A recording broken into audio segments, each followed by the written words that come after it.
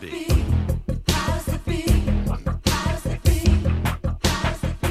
I'm Doug Storm. Welcome to Interchange. Our show today is Undercover of Subversion, Employer Activism.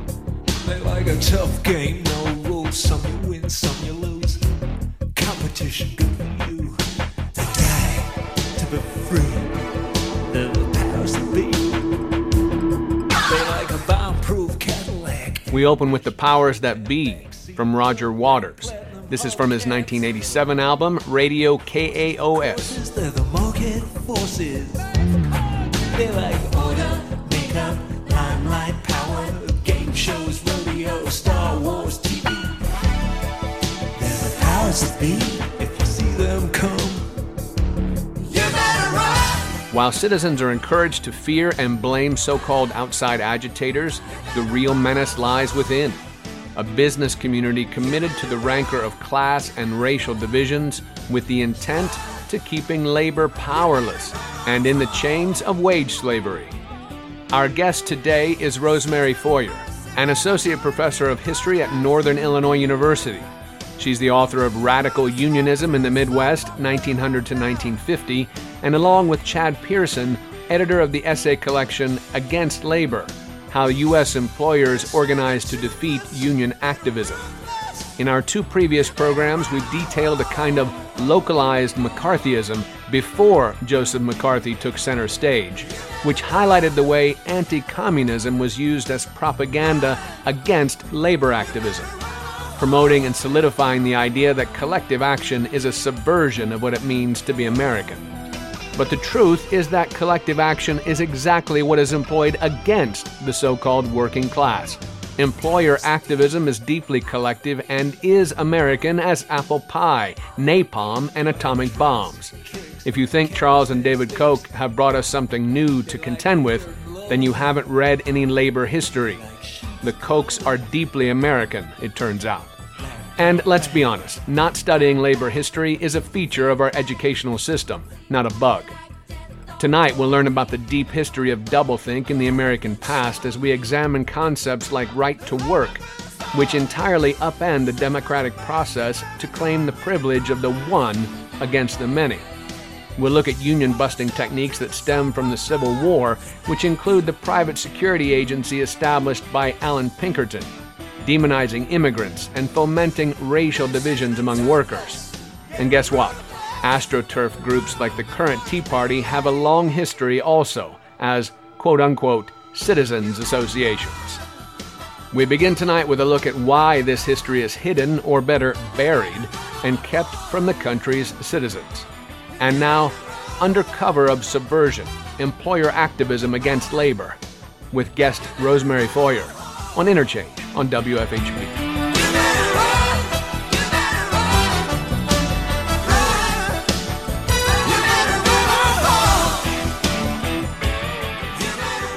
Labor history as a field was born in an effort to overcome, the blinders that have been put on the class reality of American life.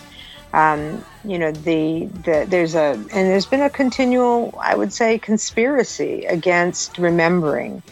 And in some ways it's an internal conspiracy even in the labor movement. And in other ways, it's just a fact of American life that it was announced at a certain period that class was irrelevant and class conflict was irrelevant to America's present, past, and future. And that's been lived out for generations, that we have this notion that class, wealth is earned. The American future is always one of opportunity, that you can rise. And so, I think that if you look back in the 19th century, this was an effort by employers and middle class people to announce that labor unions were not necessary, and so it starts out there, and it's kind of across the decades caused people to be in a state of denial about the reality of the class experience in the United States. Well, it is one in which I think we just kind of paper over plasterboard over, I suppose, concrete over, even tar over, whatever you want to call it. It's a pretty serious barrier. You know, we often fight for rights to education, and we talk about, you know, teaching, even teaching people to read as being a way to free ourselves in some sense, right? This is a continual issue. The education we're supposed to have would actually wake us up to this problem. So education is one of the collusion of our public system of education is to keep this hidden. Yes, and you know, I mean, in the lower educational system, the lower grades, it's, you know, the textbooks, you probably know that the textbooks write this out systematically, so we can actually track it in the present. Labor history, or at least the history of conflicts between working class people and employers, is systematically written out of our textbooks. Because if you want to write an upbeat history, right, one in which people are encouraged, I mean, that's the original purpose of the history in the first place, is patriotism. Right. So if you want to write a patriotic history and make people, I guess, indoctrinated into the American creed, you really have to write out that conflict, because it interferes with that creed. And I guess that's the main thing, is that when you start to dig into the labor history, it's like a foreign country. I feel like, okay, this is not the United States that anybody recognizes. Right. And I often encounter that with my students, but also with labor union members.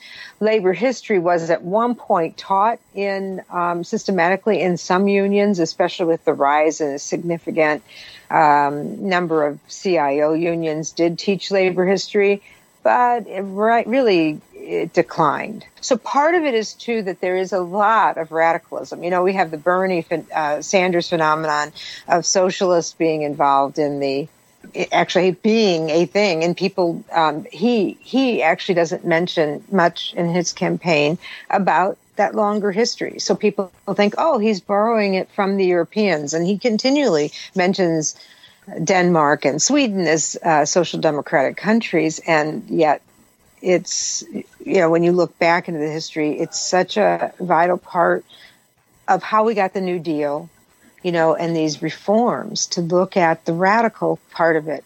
So the reason I think that it's also wiped out is that we have this censorship about the radical past. In the labor movement, and it's self-censorship, and it's also imposed from above. Sure. Well, one of the things we talked about, you know, in our emails back and forth, but also we've talked about on this show before with other labor historians, is the simple fact of kind of having an overriding meme or an overriding idea become the encompassing history. So we talk about McCarthyism, and it takes care of our thinking on the period, even though it's well past all these things, right? It's like the last gasp of this kind of extremism. So it's interesting that, you know, we have to unpack McCarthyism. We have to unpack the idea that this kind of thing is an event of one person's, you know, instigation, or the small amount of this 3-year period of hell that we went through because of McCarthy is, you know, a culmination of, you know, decade upon decade of this struggle.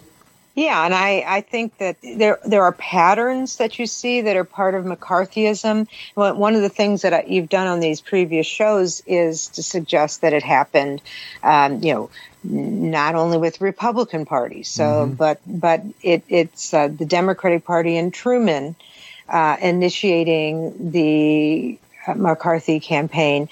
But if you look at even the legislation that was passed during that period, there's a prehistory to it. If you look at the kinds of attacks on the foreign-born that took place during this period, and this fear of outsiders and fear of subversion, there's a prehistory to that, and it actually goes back throughout. It's actually strewn throughout American history. It relates to Native Americans and the notion of subversion from within. There, it relates to foreign-born and events that happened across the seas, such as the Paris Commune. I mean, the Paris Commune of 1871 lit a fire under the capitalist class of this country. They were totally freaked out that workers could take over a city and actually have, it's basically a self-government and strive to eliminate capitalist influence. They were sure that it wouldn't happen here, but they were particularly concerned that these French radicals, that was sort of like a germ theory that could creep into our system. Then in 1877, when we had a mass general strike, starting with the railroad strike of 1877, but we had general strikes across the country. I mean, it was like wildfire. Mm-hmm. They became convinced that they had to stamp this out, right. And that is, you can look at it in the architecture. In St. Louis, the public library has a virtual moat around the base of it so that they could fire on workers should they ever try to take over the city. There's places across the country, there are armories. The armories were constructed after 1877, not for a foreign invasion, but to counter workers. Mm-hmm. So this physical repression, the terrorism against workers is really written through our history, and it's employer activism. 500 men sacked for refusing to ever cross a picket line. This is Interchange. Our show is Under Cover of Subversion. And we're talking with Rosemary Foyer, author of Radical Unionism in the Midwest and co-editor of Against Labor, How U.S. Employers Organized to Defeat Union Activism. This is an activism against labor, an organized pursuit against labor. And it's generally, again, and this is maybe my own blinkered part of understanding the history of this country, but or how we talk about things, is that we talk about organizing and we talk about protest, and we generally talk about organizing for labor, right, or organizing for things, right, and generally we forget that there's another side that organizes for themselves too. It's part of we're obviously beginning to understand via the Koch network that this is a thing that most people now can see, that there's a definite interested, very wealthy, powerful body that works against the rest of us for themselves. And this is the actual history of the country in the first place. Like the Kochs are American. They are truly American. They're in the last of the very clear and important tradition of employers organizing. So, employers, just like the Kochs, they say, oh, you ought to let the labor market determine wages. Or if people want to work for less, that should be their right. They should have the right to work. All of these concepts were born in the 19th century, and employer organizing to gain legal power using the state not only to get troops and ammunition and armories against workers is a long tradition in the United States. The things that came about in the McCarthy era, one employer, Walter Drew, said it was the third uprising against workers by employers.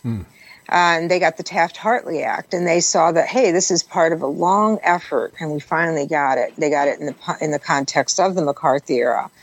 But they saw themselves as part of a tradition, too. So just as the labor movement has a tradition, employers saw themselves in that way. So they did everything. I mean, there's a long list that you could point to of the kinds of things that they did, that they, everything from collectively acting. So in other words, they're saying, oh, we want the market, and we think unions interfere with a free market system, right? But in the meantime, they're doing things collectively and through the state, such as, establishing citizen organizations to counter union. So this Koch, these front groups that the Koch brothers have, that's a long tradition in employer organizing. So they set up what's called now AstroTurf, citizens organizations, to say we're just citizens, wanting fair play. But the use of violence, what is a state? A state is, a modern state is the one that has the monopoly on the use of violence, the use of the military and so forth. But they got the state essentially to cede violence by Pinkertons or by armed mercenaries, right? They set up systems of infiltration, spying on unions, the use of what's called agent provocateurs, people who would go infiltrate into unions and encourage them to commit violence, or even something just walk off with the treasury and make people disparage unions because somebody walked off with the money. But the employment of private armies, essentially, this is what they did collectively, and it wasn't. You can actually trace it, track it.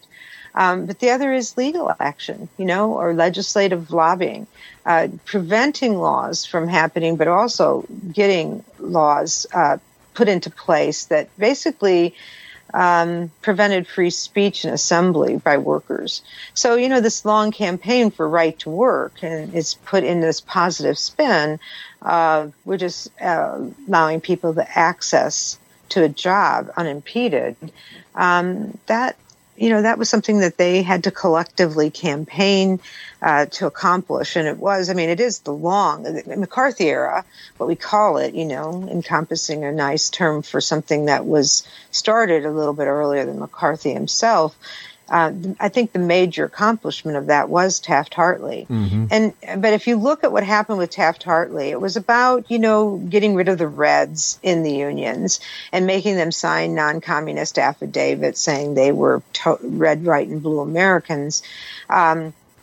And they weren't going to listen to a foreign power. That's one thing. But the main thing, of course, is mass picketing and mass strikes, effectively undermining it, outlawing it, making it very easy. So, the average person looks around and says, well, those French workers, they have mass strikes, and the U.S. labor movement doesn't, without recognizing that was by a concerted campaign to interfere with the freedom of Americans to mass protest.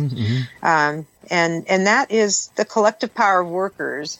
Workers always knew this, right? You get a mass action and you get the goods. Well, one of the difficult issues here is obviously we're in territory that is as you can imagine, probably literally a blank page for most listeners, right? Even if we have some general understanding of various historical periods that we cordon off into world wars for the most part, or wars with the Spanish, or the Mexican-American War. All these things are just how we've been taught historical periods, and the Gilded Age we know as basically probably basically is just a period. Blank. Yeah, it really is. It serves itself. Oh, there was a lot of money and we're in a new Gilded Age because there are billionaires, and no, it doesn't really have any.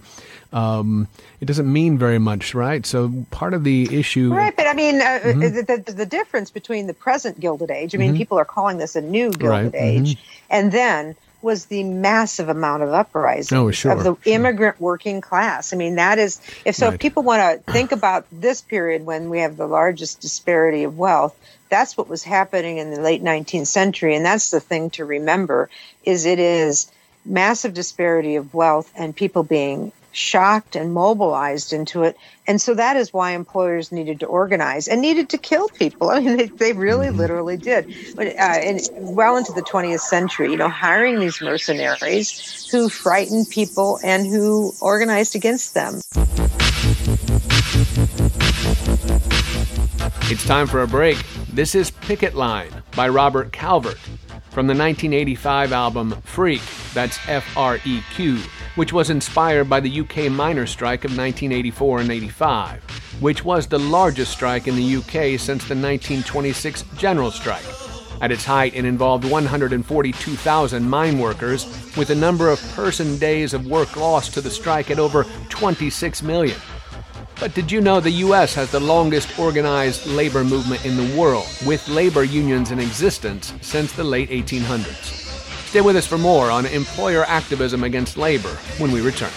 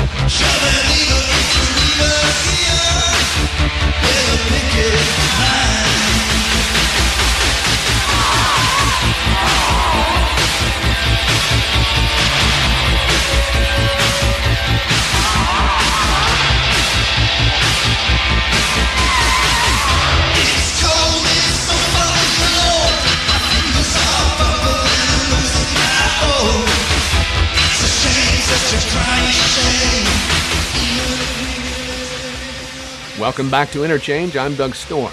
In this segment of Undercover of Subversion, Rosemary Foyer introduces the notion of the public-private partnership in union busting and details the many ways that employers attack the laboring class, from demonizing immigrants to fomenting racism in factories and mines.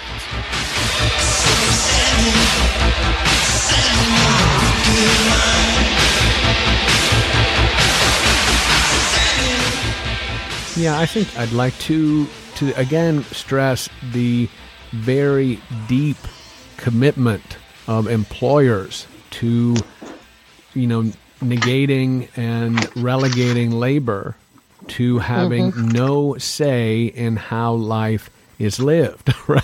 No say in anything about the way the country should or shouldn't be, their local communities, how they should be, how you organize for yourself and your family. So it's important, I think, that because I think we kind of give it a pass. You talked about being afraid, and we need to eat, right? Right. And so there's a part in which you can't just say, "Hey, employers, you're all the bad guys." Let me just say that not all employers wanted to organize against labor. So that's, when we think about union organizing, you always know there's this person who just puts themselves out front, who is fearless, man or woman, you always have that. It's the same thing in the employer class. A lot of employers would have caved into labor. They weren't willing to fight. So what we argue, and I should mention that it's our book, Chad Pearson and I wrote this book, Against Labor, and I think this is something that comes from a lot of deep research. We see what I would call a militant minority of employers organizing this, just as the Koch brothers did. So they have to really organize themselves collectively because they fear democracy. So that's been a consistent thing. And let me just walk you through the origins of right to work, which people think is something that is a 20th century phenomenon. And just for people who don't know what that is, it is the idea that unions can't have democratic power in the workplace, that even if you vote in a union democratically, a minority of people should be able to cross the picket line, not pay dues, not have to respond to the collective and democratic will of the of the workers in that company. Let's really quickly. Let me ask one thing to kind of make it clear again. It's one of those terrible things, right, to work that is unclear still to say when you say democratically decided. The argument against it is also that those people that don't want to pay dues or don't want to participate are then being denied their freedom. Right. To act. Rather than the collective act of a group who agrees collectively to vote a particular way, and because you don't vote for that, you can't you can't do what you want. This is like a misunderstanding about what we're supposed to do as a country in the first place, or a polis in the first place, which is to democratically, act in a collective fashion. And yet Right to Work says, no, that's not how we want to operate. So, that we elect people, and we join organizations that we may not believe in every last thing they do, but so there's a lot of experience that runs counter to this notion of right to work. But the most fundamental one is just voting in an election, right? People vote in an election all the time, and they accept that they may not win their particular candidate. The origins of right to work go back to the Civil War, and a kind of Lincoln-esque version of free labor, which is we're fighting against slave labor. What's going to be the meaning of free labor? Well, unions in that period, and particularly coal mining unions in Illinois, suggested that was unions, and that unions would have the democratic power to shape the industry, to stop people from being killed in the mines. The American Miners Association, one of the first national unions in this country, basically made the argument that in a democratic state, free labor would mean that unions would be able to have political power, and employers, the coal operators of Illinois, actually ran a law through the state legislature to counter that notion. They argued that it was the idea of free labor meant the right to work unimpeded by any obstruction from a labor union. So specifically, this right to work law said that you cannot mass in picket lines near a coal mine. And if you did mass, you could be arrested and put in jail for a year. So that was their idea, was that you're impeding the freedom of people to cross the picket line, And so if you look at that origins and how employers tried to create a counterframe to the idea of free labor, and basically say, no, anybody should be able to cross that picket line and lower the wages of people, or be able to counter the democratic will of the people in that workplace, in that mine. And it was played that way across the 19th century, too, of the idea that mass picketing was a mob. And again, when you have things like incidents like the Paris Commune, when basically mass actions did bring down the state and did bring down, at least for a time, and did counter employers, it was a real threat. I mean, workers were pretty militant across the world. Industrial workers were. You have, and in the United States was not an exception. The United States working class went on more strikes as a percentage of the population and numerically than any other country in industrializing countries. So we were really prone to strike. And there had to be action. There had to be collective action by employers to counter that. Mm-hmm. The other thing that, of course, they did was the divide and conquer, which is use racial divisions. Right. So coal mining companies by the 1870s are bringing up black strike breakers and really specifically fueling racial divisions. And the way they pose it, it's very much like the present. We're ensuring the freedom of African Americans to work where they want to. Right. So and then of course importing immigrants, but then also making sure that there is a production of difference among the workplace. Again, I think mining companies were the innovators in that across the country, and then they imported it to other places across the globe, the use of racial and ethnic divisions. 500 men sacked for refusing to ever cross a picket line. This is Interchange. Our show is Under Cover of Subversion, and we're talking with Rosemary Foyer, author of Radical Unionism in the Midwest and co-editor of Against Labor, How U.S. Employers Organized to Defeat Union Activism. Jay Gould famously said, "I can hire half the working class to kill the other." Right. Jay Gould was the, head of the Wabash Railroad and one of the wealthiest, men in the world. And so for him to blithely say that, it seems like it was so easy when Jay Gould says it, but boy, did they have to work at it. Because actually, people did find their collective interest.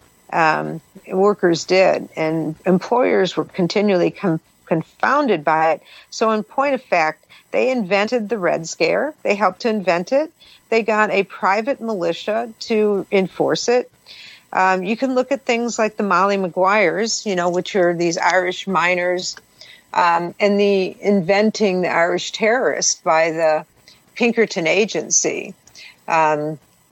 As one incident, this is in Pennsylvania in the 1870s, where the invention of instead of having seeing it for what it was, which was workers trying to combat an extremely brutal system, they made it into these Irish immigrants who were so powerful and something that should be stamped out. And so one of the things that happened was the Pinkertons actually, here's an armed mercenary organization that runs a trial, gets everything, and basically the power of the state is ceded to this private mercenary agency to run a trial against these Irish immigrants, and they get hung. As a consequence.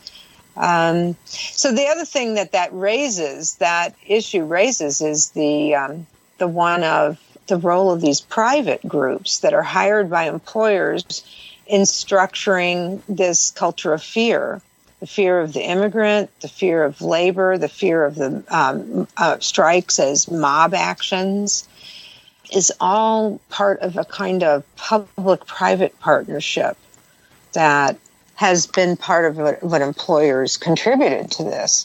So the Pinkerton Agency is obviously funded by employers, but it plays a huge role in the invention of the FBI later on, the Federal Bureau of Investigation, which in turn becomes the base for the McCarthy period. If there's any one agency that runs the McCarthy Red Scare in the 1950s, it's the FBI, and they're using all the techniques of the Pinkertons that were invented in the 19th century. So, this is a private-public network. In the United States, repression is a very deep public-private partnership, and a lot of the techniques mean that repression is very effective. It's very effective. And then we go back to what we started out here with is the loss of jobs and a culture of fear, people being unwilling to speak out. Well, it's one of those things that as you continue to talk about it, it's as you say, I think, a deep and abiding process in the formation of the very identity of the country. And even if you, as you say, if you can say things such as it's not as bad as X, that's also a part of the propaganda, right? That's actually a way in which you work hard to forgive that coercion and forgive that manipulation and forgive the way the propaganda works and forgive the fear as if it only happens occasionally and only by the occasional acts of bad men and not by the systemic acts.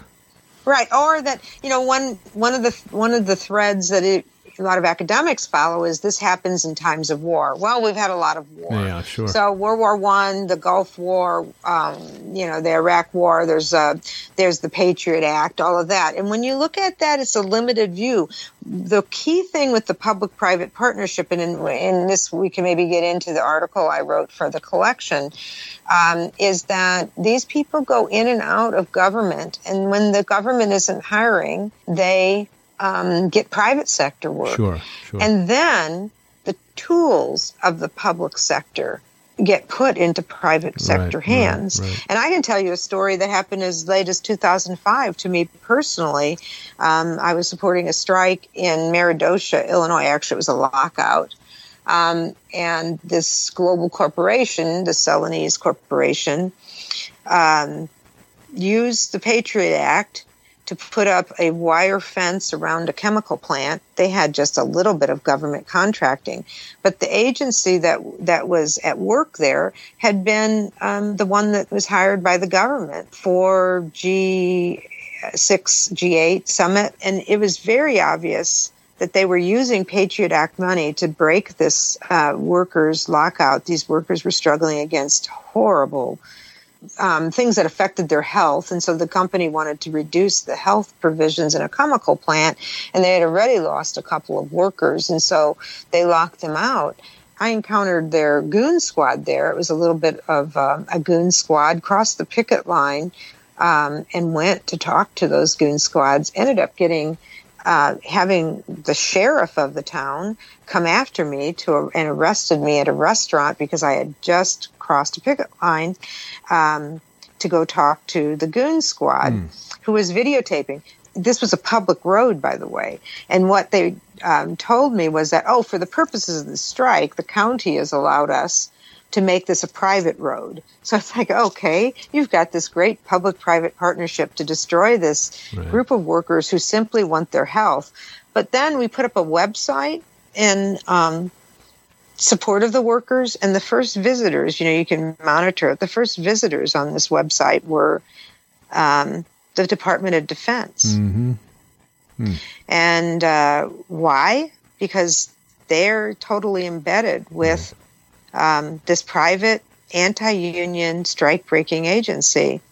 And it was kind of a revelation that this is the same kind of thing. And thinking about it in respect to repression, I went back to these group of workers and said, look at what's happening here. This is awful, and we ought to publicize it. Their reaction was quite different. Their reaction is, oh my gosh, the government can get into my computer. Right. If they're monitoring, the imagination about what could happen to them if the government was involved with these agencies was overwhelming to them. Yeah. They completely caved. 500 men sacked for refusing to ever cross a picket line. It's time for another break. This is Never Cross a Picket Line by Billy Bragg, our second song inspired by the UK miners' strike. When we come back, we'll take a closer look at America as a creation of Allan Pinkerton, the infamous founder of the private security force that bears his name.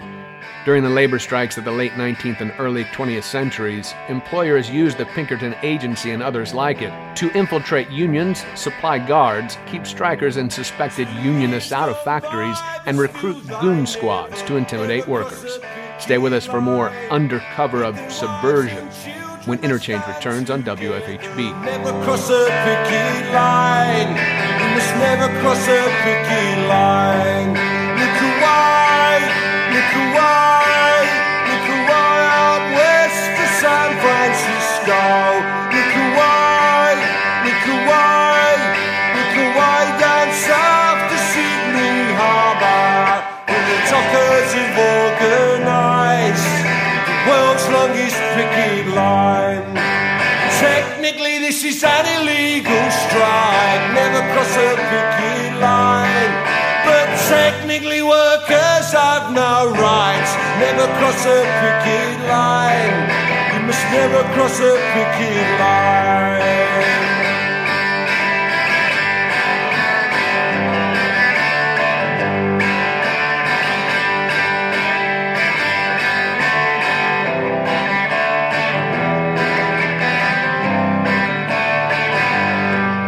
Oh, I wanna live in a brand new Britain, never cross a picket line. Where workers' rights are enshrined and written, never cross a picket line. You must never cross a picket line. Look away, look away, look away out west to San Diego. Look away, look away, look away out east to Osaka. Welcome back. I'm Doug Storm on Interchange, and this is Under Cover of Subversion, Employer Activism Against Labor. In our final segment, we uncover the beating heart of the surveillance state. It's all about controlling the people by subverting constitutional rights via workplace domination, making it legal to organize against labor, but illegal to have a collective voice for labor against employers. The Tories have come, but there's no improvement. Never cross a picket line. Now where is the might of the Labour movement? Never cross a picket line. You must never cross a... And that goes back to Pinkerton. I mean, Pinkerton was great at using the novel.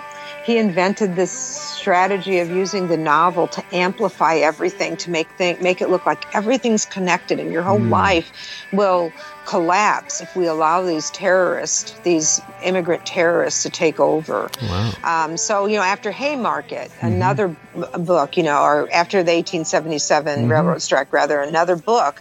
And then the Chicago police, they make another book after the 1886 Haymarket event that makes it look like if you don't stop this one small group, this tiny cell, if you don't stop them from propagandizing, the whole world will collapse around you. So it's a long strategy that was truly invented in the United States, and it's and it's a public-private partnership. The FBI starts to use it.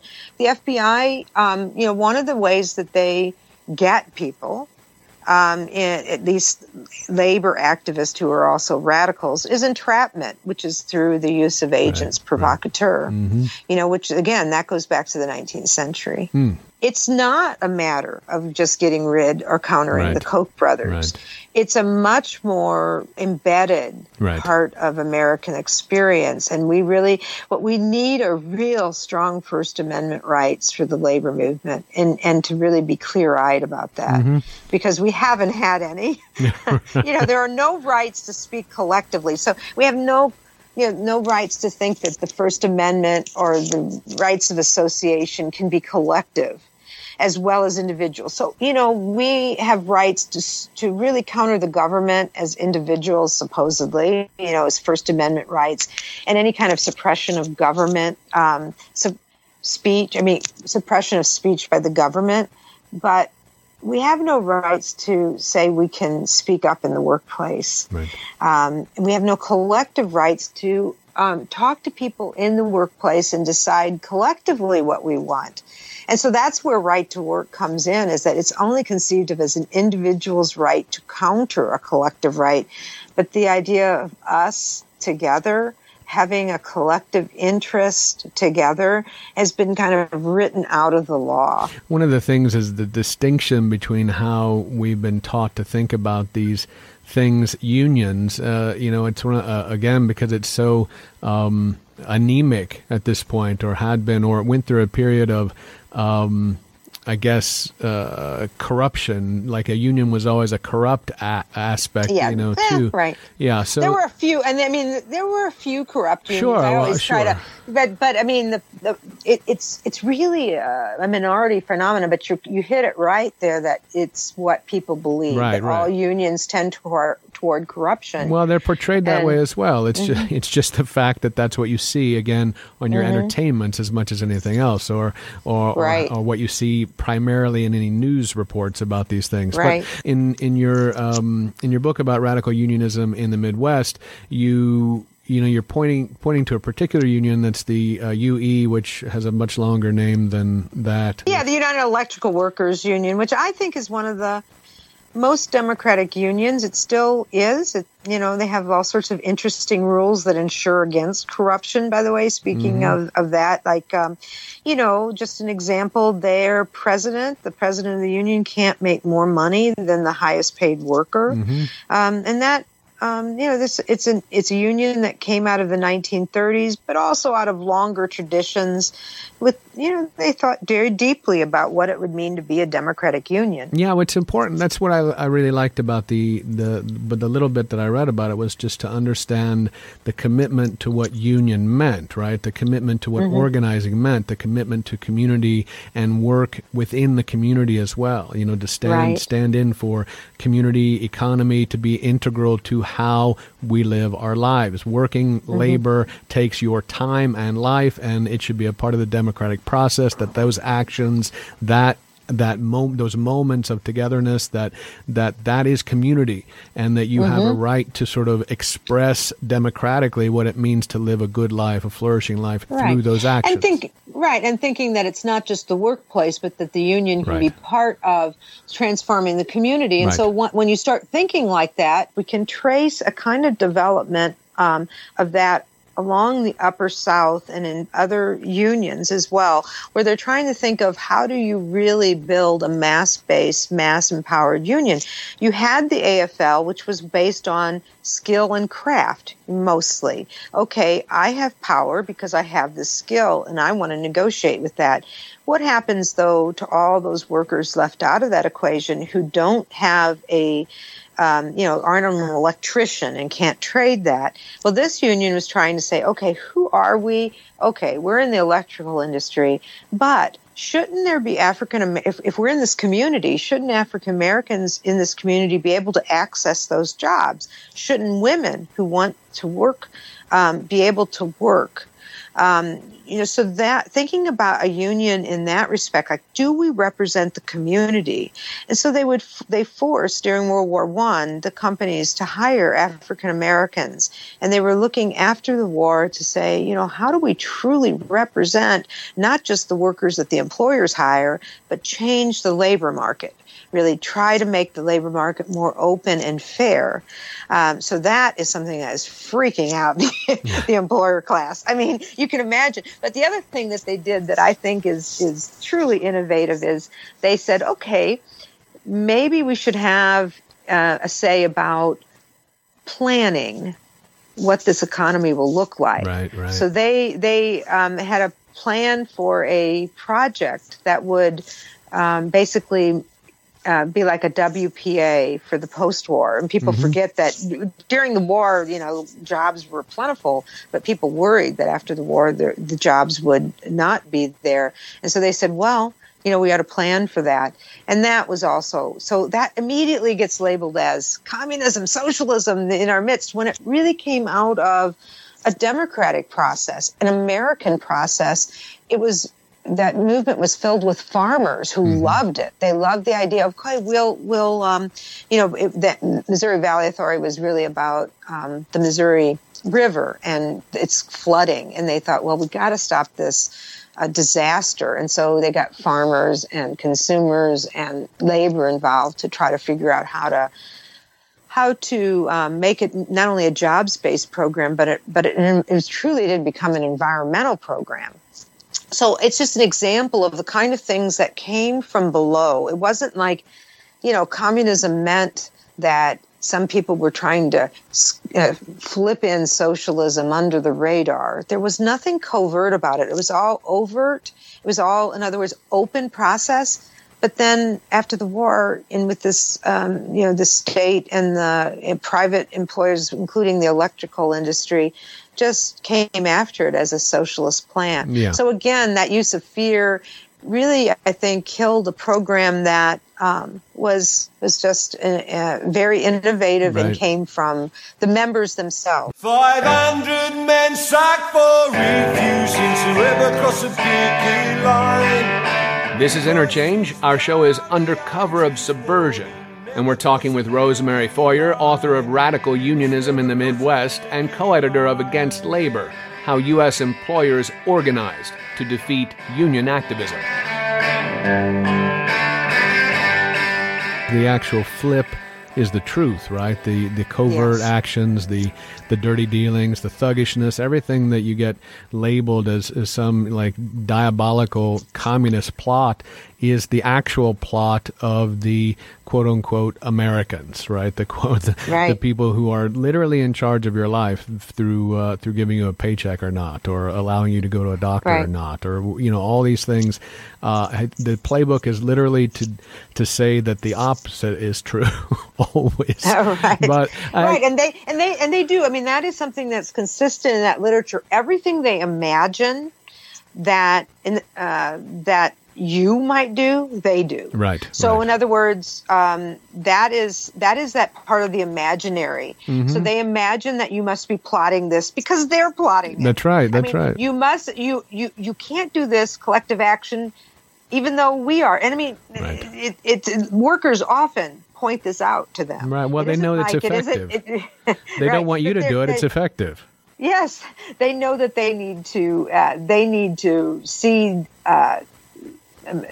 the bed, so to speak, that they have to do this because just allowing the market or the freedom of exchange of ideas, they cannot trust that. No. So it really borders on. I mean, there's one guy, and I say this in that article on Honor, that Heber Blankenhorn, who says that there's an underlying fascism that runs through American capitalism. Now, he himself is he's a labor official. He's working with a senator who is not at all. He's a liberal. He's not on the left. But I think that's something to think about because now, people talk about that a little bit more freely these days. Mm-hmm. This tendency toward repression that's embedded in the Koch brothers, Trump, and others, but to see that as emanating from the lack of rights for labor, lack of freedom of speech. It's embedded in everything. Right. It gets embedded in everything, and it's not just something that happened with Trump. No. It's something that goes way back. I mean, the idea that you can just bring in a goon squad, or bring in this amount of massive repression from above is shocking to people who think we've had relative freedom of speech in this country. Right. At least for white Americans. Sure. That has been a continuity, and it's just not. No, yeah. I do want you to detail that chapter, if you can, on AA Honor, because as it walks through the history of how you go from thug to briefcase union buster. I use this device of AA Honor. He was one of the big thug agents, and he gets his start during World War I in St. Louis, but he moves through much of the Midwest. He would have had a role. You had a show on Evansville. He would have had a role in that as well. And he basically is that an example of a long attempt by the part of employer class to wipe out unions. So he is part of that long history. Right, he's a spy and a thug, right? I mean, he hires both. People to spy. He hires people to beat other people up, etc. That's what we forget. He uses bombs. I mean, he goes, so let me just he give you uses an bombs example. too. He goes to Kansas City, and the building trades are having a strike, and this is in the 1920s, and he plants bombs at the places that they're picketing. So then he can accuse the building trades of having blown up the place that they're picketing. So it's that's the kind of nasty, conspiracy that we're looking at here. He is embedded with the public police there and in St. Louis, so that when people are getting arrested for strike breaking, they inform him of when they're going to be released, and he goes and beats the crap out of them when they get released. Mm-hmm. So this is the kind of blackjack strategies. But what I argue in that article is that alongside that are the PSYOPs kind of operations, where he is trying to get psychological information and instill fear, and he's bargaining. He's starting to be a collective bargainer when he's so much a part of the employer class strategies that go way back, and one of the groups that I detail there is what's called the CIA, which is not the Central Intelligence Agency, but it's called the Citizens Industrial Association of America. And this is something that Honor becomes, I guess he's the legacy of that. The employer class across the country set up these citizens associations as front groups. They get lectures on anti-unionism, and they force their employees to join and so forth. But it's like a grass tops organization that poses as a grassroots organization. And they start to see that they might need to concede some things because, everybody wants arbitration and negotiation. So they begin to have some compromises. But the thing that they never compromise on is allowing working class people as a class to organize. They drew the line, these employers drew the line at allowing unskilled workers and people beyond the trade unions and skilled trade unions to organize. They did start to have some negotiations, and Honor became a part of that. At the same time that he was busting heads, he was joined with a lawyer. His firm got a lawyer, and they started doing negotiations. So the point there is that there was always this kind of spectrum of devices. If we lose, we have to make sure in the employer class. If the employer classes lose and they are forced into a negotiation, we need a skilled person who can make sure they get as little and become as they don't become dangerous, a dangerous part of the labor movement. So they actually helped to structure the labor movement as well along the way. And then, but Honor continues to use the blackjacks well into the 1940s. I mean, if these documents can be believed, he's helping to actually assassinate people when he's carrying briefcases. And so I think this idea of, is it friendly fascism or is it open repression? I mean, he is really he's one of these people who is shaking hands with labor across the table as he is doing this behind the scenes, breaking picket lines.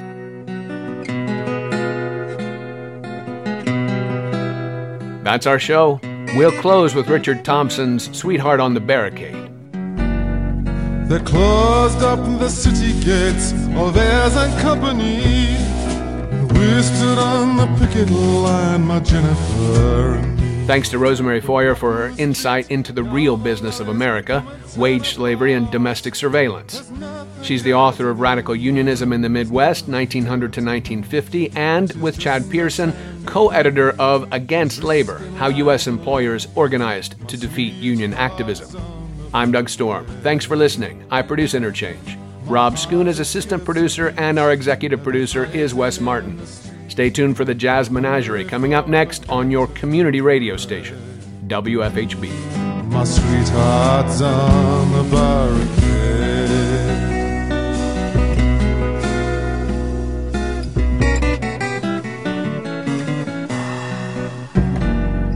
And here come the managers to hit us on the sly, and 10 pots generals the glory.